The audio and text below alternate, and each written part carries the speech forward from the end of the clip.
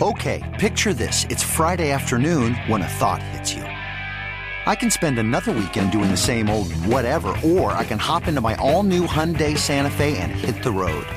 With available H-Track all-wheel drive and 3-row seating, my whole family can head deep into the wild. Conquer the weekend in the all-new Hyundai Santa Fe.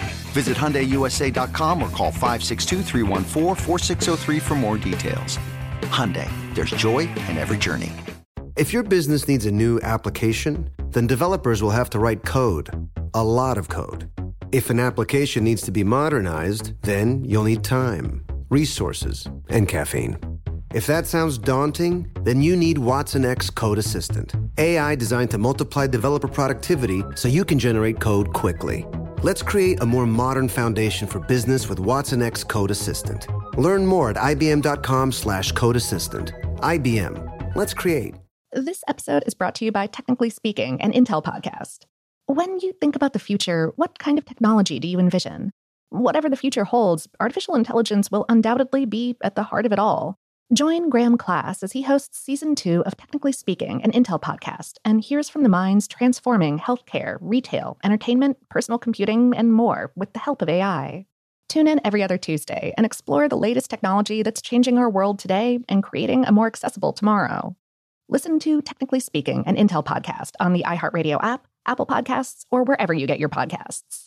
With the new Dexcom G7, you can achieve better diabetes results without painful finger sticks. It sends your glucose numbers to your compatible phone or watch so you can always see where you are and where you're heading. See how food and exercise affects your glucose, making it easier to spend more time in range and lower your A1C. Take more control of your diabetes with the #1 recommended CGM brand. It's easy to get started today at Dexcom.com. That's Dexcom.com. Dexcom data on file 2023. If your glucose alerts and readings from the G7 do not match symptoms or expectations, use a blood glucose meter to make diabetes treatment decisions. For a list of compatible devices, visit Dexcom.com/compatibility. When you buy Kroger brand products, you feel like you're winning. That's because they offer proven quality at lower than low prices. In fact, we guarantee that you and your family will love how Kroger brand products taste, or you get your money back. So next time you're shopping for the family, look for delicious Kroger brand products, because they'll make you all feel like you're winning. Shop now, in-store, or online. Kroger, fresh for everyone. iHeart 3D Audio.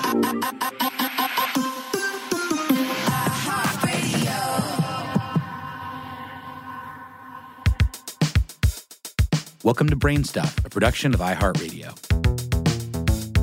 Hey there, Brain Stuff. Lauren Vogelbaum here with a special 3D episode. So make sure that you have headphones or earbuds ready, because after we talk a little bit about the life and times of Edgar Allan Poe, we're going to have for you a special 3D reading of his poem, The Raven. Whether you were introduced to Edgar Allan Poe through his short stories or his poems, a mention of his name is enough to conjure up a sense of eeriness.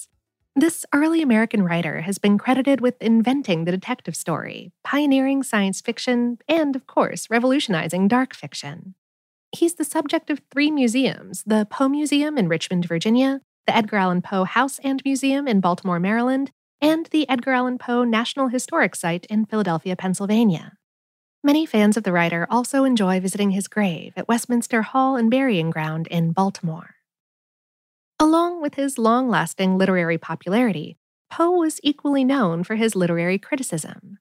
And if his career as a writer now seems inevitable, no one would have suspected it at the beginning. Born in Boston to traveling actors in 1809, Poe had become an orphan by the age of 3.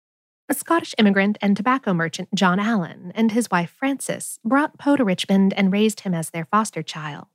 His new father expected that Poe would become a businessman like he was, but the boy had other aspirations.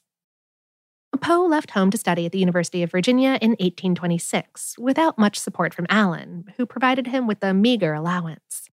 In an attempt to increase his income, Poe began gambling, which led him to debt rather than prosperity. Allen refused to cover his losses, and Poe dropped out of university. The relationship with his father strained. Poe joined the U.S. Army and later entered the United States Military Academy at West Point. By that time, he determined that he would become a writer and published his first book, Tamerlane and Other Poems, pieces largely inspired by Lord Byron. His time at West Point was cut short when he was expelled, probably not, as rumors have had it, for drinking, fighting, or nudity, but rather for offenses like skipping class and chapel. Perhaps the end of his military career was for the best. Poe always knew he was meant to be a writer, and he was right. After West Point, Poe returned to Baltimore, got left out of Allen's will when he died, and began publishing his own short stories. Acquiring an editorial position with the magazine Southern Literary Messenger in Richmond, Poe added literary criticism to his skill set. His reviews were known for their critical and exacting nature. But if critics are sometimes accused of operating from a perspective of arrogance, not having done the work themselves, Poe was different. He was a writer himself. Indeed, Poe felt it was his duty to bring American writers up to higher standards, according to the Edgar Allan Poe National Historic Site.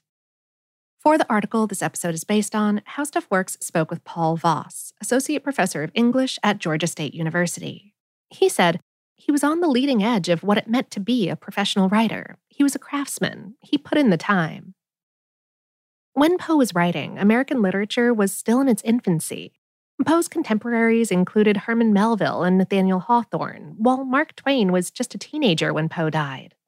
As a writer and magazine editor, Poe campaigned to improve the profession, pushing for better pay and copyright laws. At the age of 27, he married 13-year-old Virginia Clem, his first cousin. He continued writing, moved to New York and Philadelphia, and struggled financially. His situation improved in 1845 when his poem The Raven made him a household name.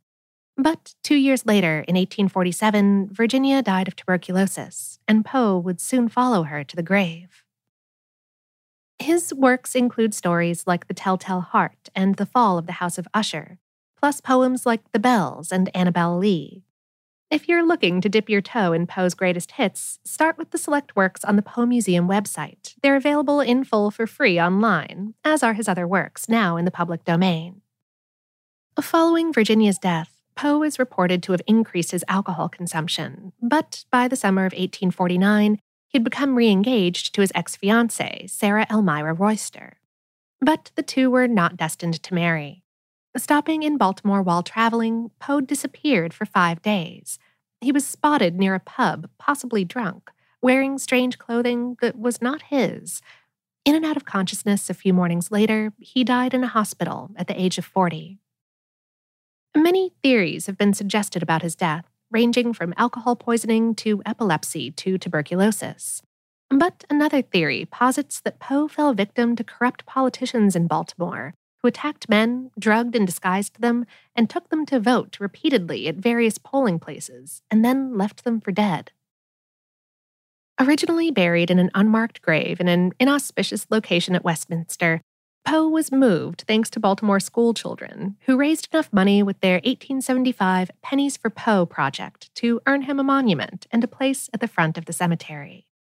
He lies near Virginia and her mother, Maria Poe Clem, among heroes from the American Revolution and the War of 1812.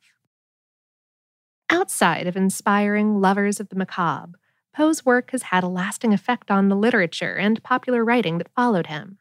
The Guardian lists Arthur Conan Doyle, Peter Straub, and Jules Verne among those who were influenced by Poe, and states that he, quote, signals the beginning of what would become a great Anglo-American literary dialogue. The master of celluloid suspense, none other than Alfred Hitchcock, has been quoted as stating, "It's because I liked Edgar Allan Poe's stories so much that I began to make suspense films." But he was more than a writer, according to Voss. Poe held the belief that there was no puzzle that the human mind can make that the human mind cannot then solve. He tried to test that theory in The Purloined Letter by looking at the operation of intellect and rationality. His was a rational approach, even to something as carnal and visceral as revenge. As Voss said, his stories still continue to fascinate. Also, not many writers can boast a sports team being named in honor of them, but Poe can.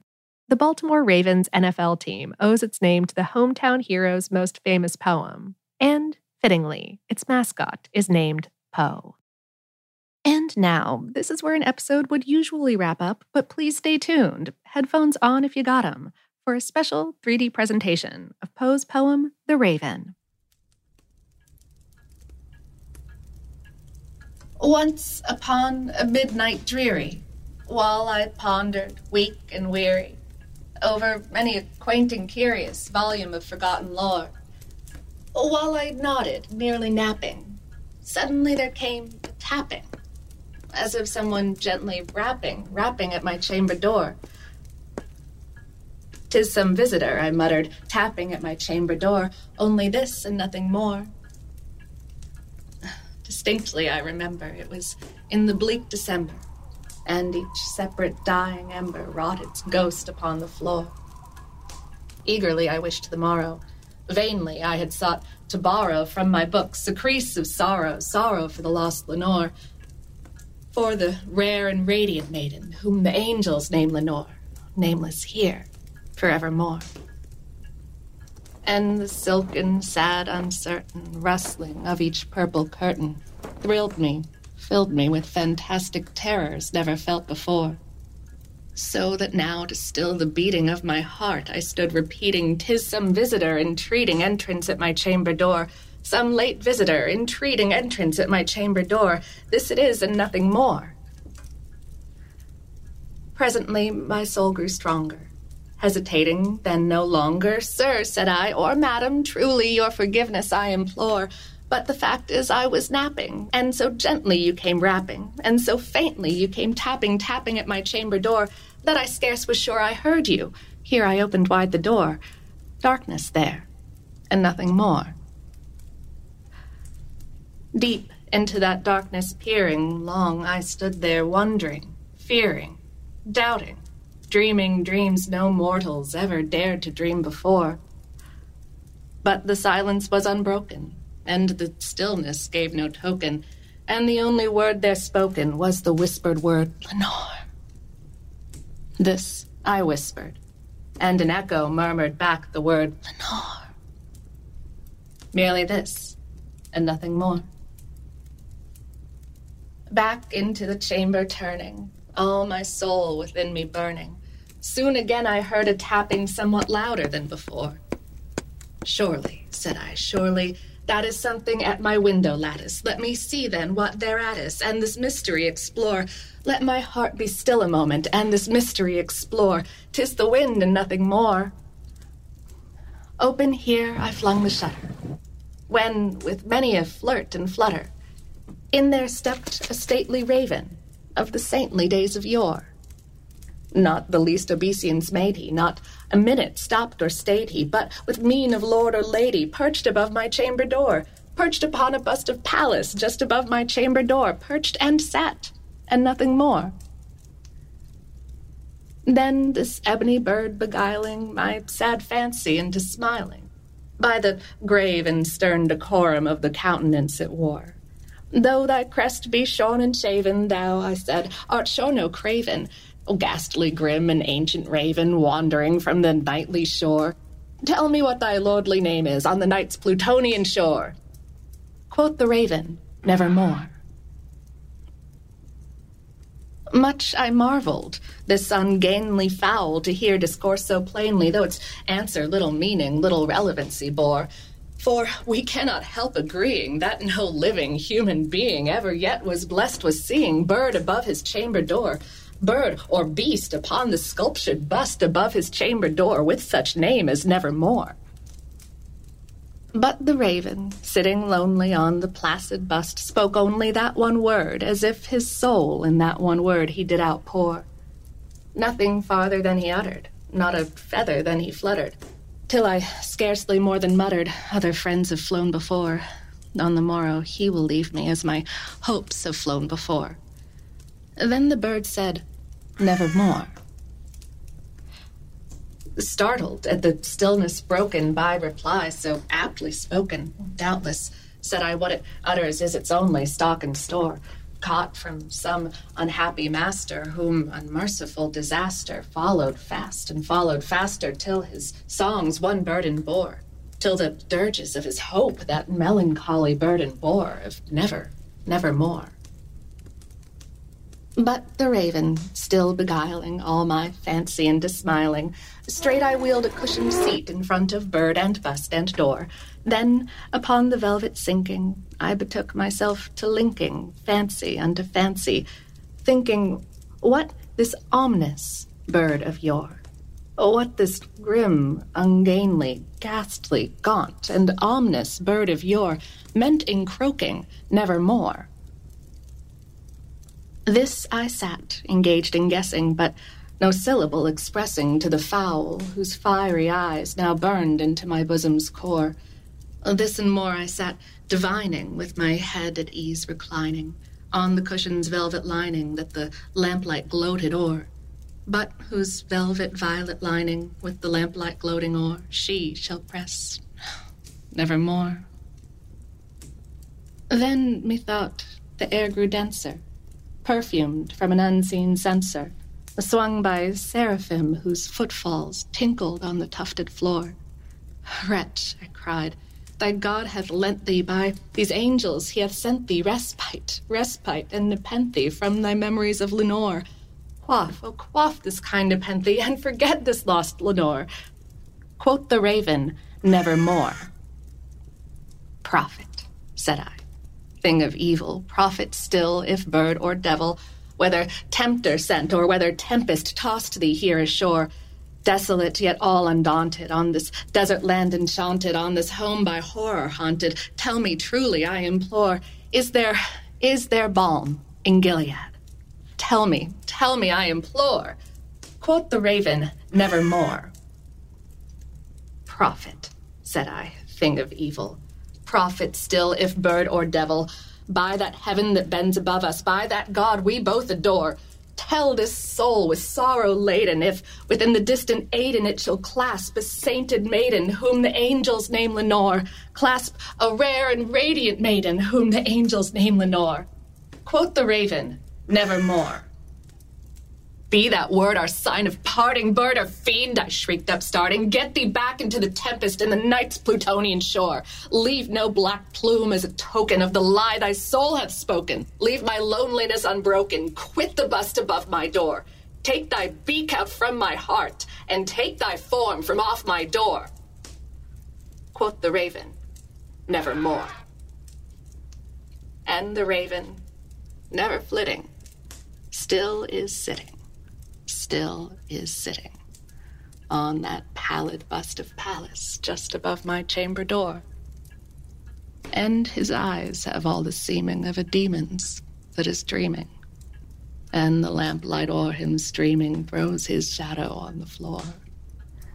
And my soul, from out that shadow that lies floating on the floor, shall be lifted nevermore.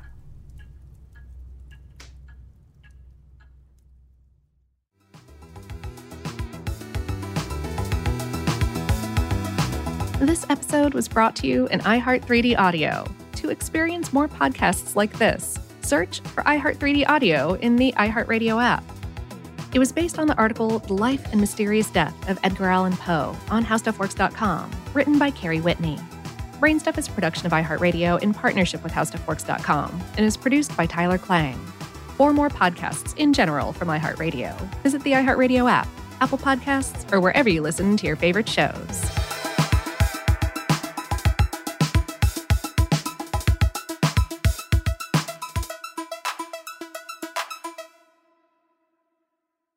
Olay's new Indulgent Moisture Body Wash covers your skin in layers of rich moisturizers and vitamin B3 complex, transforming your skin from dry and dull to moisturized, soft, and smooth in just 14 days. Feel the best in your skin and glow with confidence, all pride. For the third year, Olay Body is a proud sponsor of iHeartRadio and P&G's Can't Cancel Pride and supporter of the LGBTQ+ community. So this pride, glow with confidence, not just all month, but all year long. Check out Olay's new Indulgent Moisture Body Wash online or at your favorite retailer.